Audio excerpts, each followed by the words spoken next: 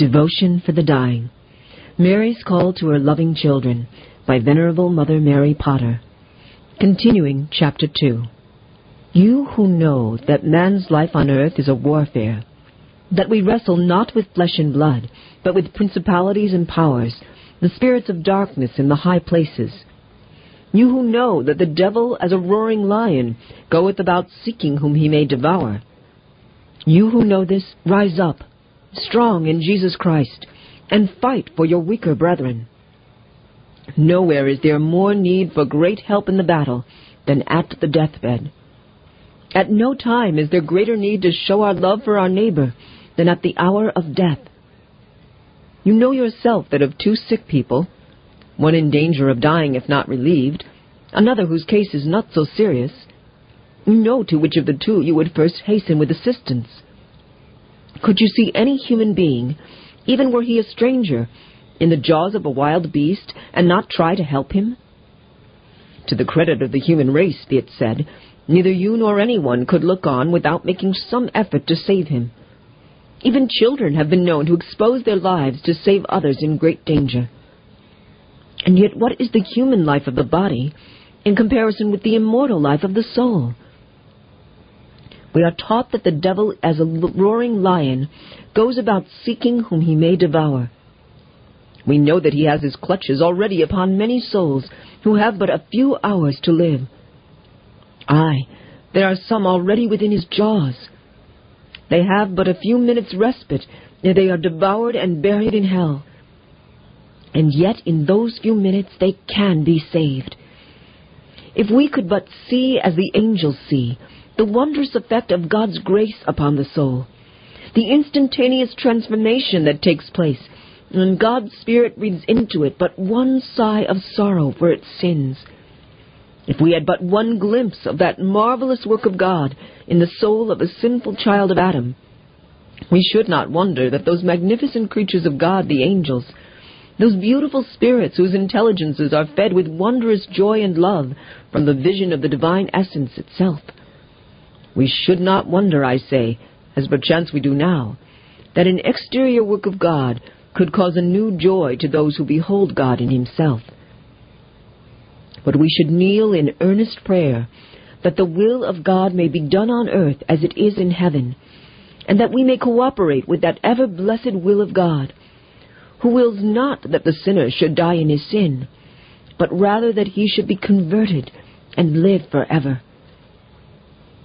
We would pray that by thus using the treasures that God has put into our hands, the merits of Jesus, we may daily increase the ravishing harmony, the joyful melody that is heard in heaven upon a sinner doing penance.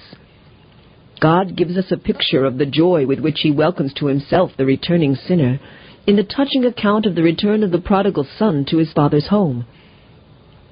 We may notice in this parable that the motive for the return of the son to his father was not a very pure or perfect one. It was not sorrow for having left his father, and by his bad conduct disgraced his name. It was not a desire to see his father and relieve his anxiety about his long absence from home. Famished with hunger, he remembered the plenty, the abundant supply that even the servants of his father's house enjoyed, and he said, "I will arise and go to my father." But that good father looked not at the motive of his son's return. He spied him afar off, and went to meet him, and fell on his neck weeping, and called to his servants to bring quickly the first robe, and to put shoes on his feet, and a ring on his finger, and to kill the fatted calf and make merry, saying, "Because this my son was dead, and is now come to life, was lost, and is found." Thus it is that the sinner more often than not returns to God. It is not with a perfect act of contrition that a soul in most cases returns to God. It is not with a deep sorrow for having offended God, who is so infinitely good in himself, so infinitely good to us, that the soul in general seeks to be reconciled with him. It returns from many motives: the fear of hell, the desire of heaven, the wish to find peace, the feeling of emptiness of all earthly things, and that it is perishing with hunger for its proper food, the knowledge that the things of this earth cannot supply the void it feels, and that God alone can give to it the food for which it craves, finding by experience that earthly and perishable things cannot sustain an immortal spirit. Various and imperfect as the reasons are that induce the sinner to return to God, God in His love overlooks that imperfection in the free pardon He grants when the sinner fulfills the necessary conditions of pardon as taught us by the Church. And like the good father mentioned in the Gospel, He goes to meet His prodigal child. By His ministers He clothes the soul in the robe of charity and feeds it, and rejoices over it, and calls on His servants to rejoice. For His son was dead and is alive again, was lost and is found. He shows greater love to the forgiven sinner than to those who are ever employed in His service. He tells us Himself that there is greater joy in heaven over one sinner doing penance than with 99 just who need not penance. Oh, the joy with which God welcomes back to His loving embrace the child that has strayed from Him. Oh, good God! And we may do this work for Thee, and yet we do it not. We know that there are souls in danger of eternal separation from Thee, and we breathe not a prayer for them. And yet Thou hast measured our love for Thee by the love we show to others. And we say that we love Thee, while souls, immortal souls, are being lost forever. They are in the agonies of death. They are as drowning people surrounded on all sides by waters threatening to engulf them. They rise for a few minutes before they finally sink and are seen no more. So those who have watched the dying, who have witnessed the death struggle which is so hard with some, have seen how they seem to sink and then to come alive again.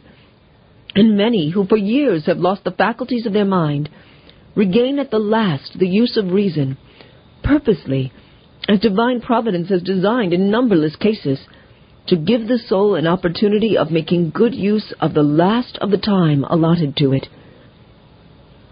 Oh, that the prayer of some charitable soul may bring a grace at that moment. There may be no time to send for a priest, but an act of perfect contrition will save that soul and restore to it God's grace, if unhappily it has lost it. God treats the sinner who repents with an exceeding goodness, and lavishes on him grace upon grace. We know that to all who use one grace well, another is given, and another upon that. That thus a chain, as it were, of graces is formed, one linked to the other, reaching to eternity. And that one grace lost is a chain of graces lost. But the graces that God gives to the returning sinner make our hearts burn within us as we think of it.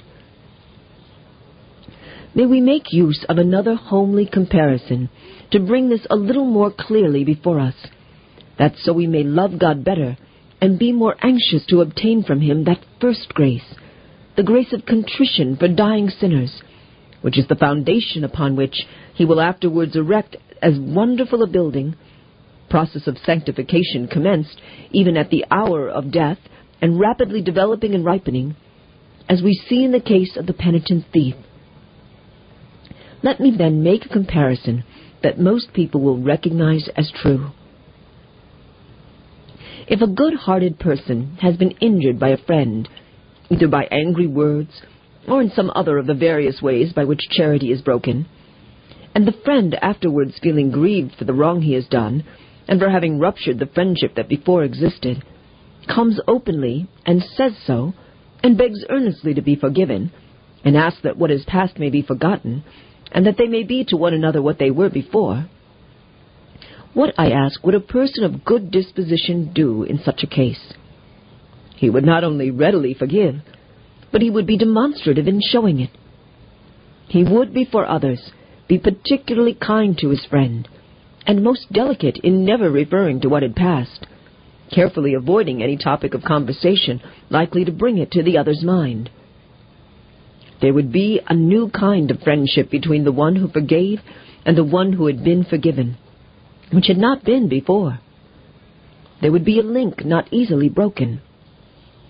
This is but a poor comparison after all, but we may increase our confidence in God by thinking that it is thus He acts towards those who are sorry for having offended Him, reflecting while we do so on the marvelous condescension of the great God, the Creator of all things, who hates intensely, infinitely, the least sin, in whose sight the heavens are not pure, in receiving the sinner back without a word of reproach, but with the promise that he will remember no more his iniquities, and that he will cast his sins into the bottom of the sea, and that though they were as scarlet, they shall be made white as snow.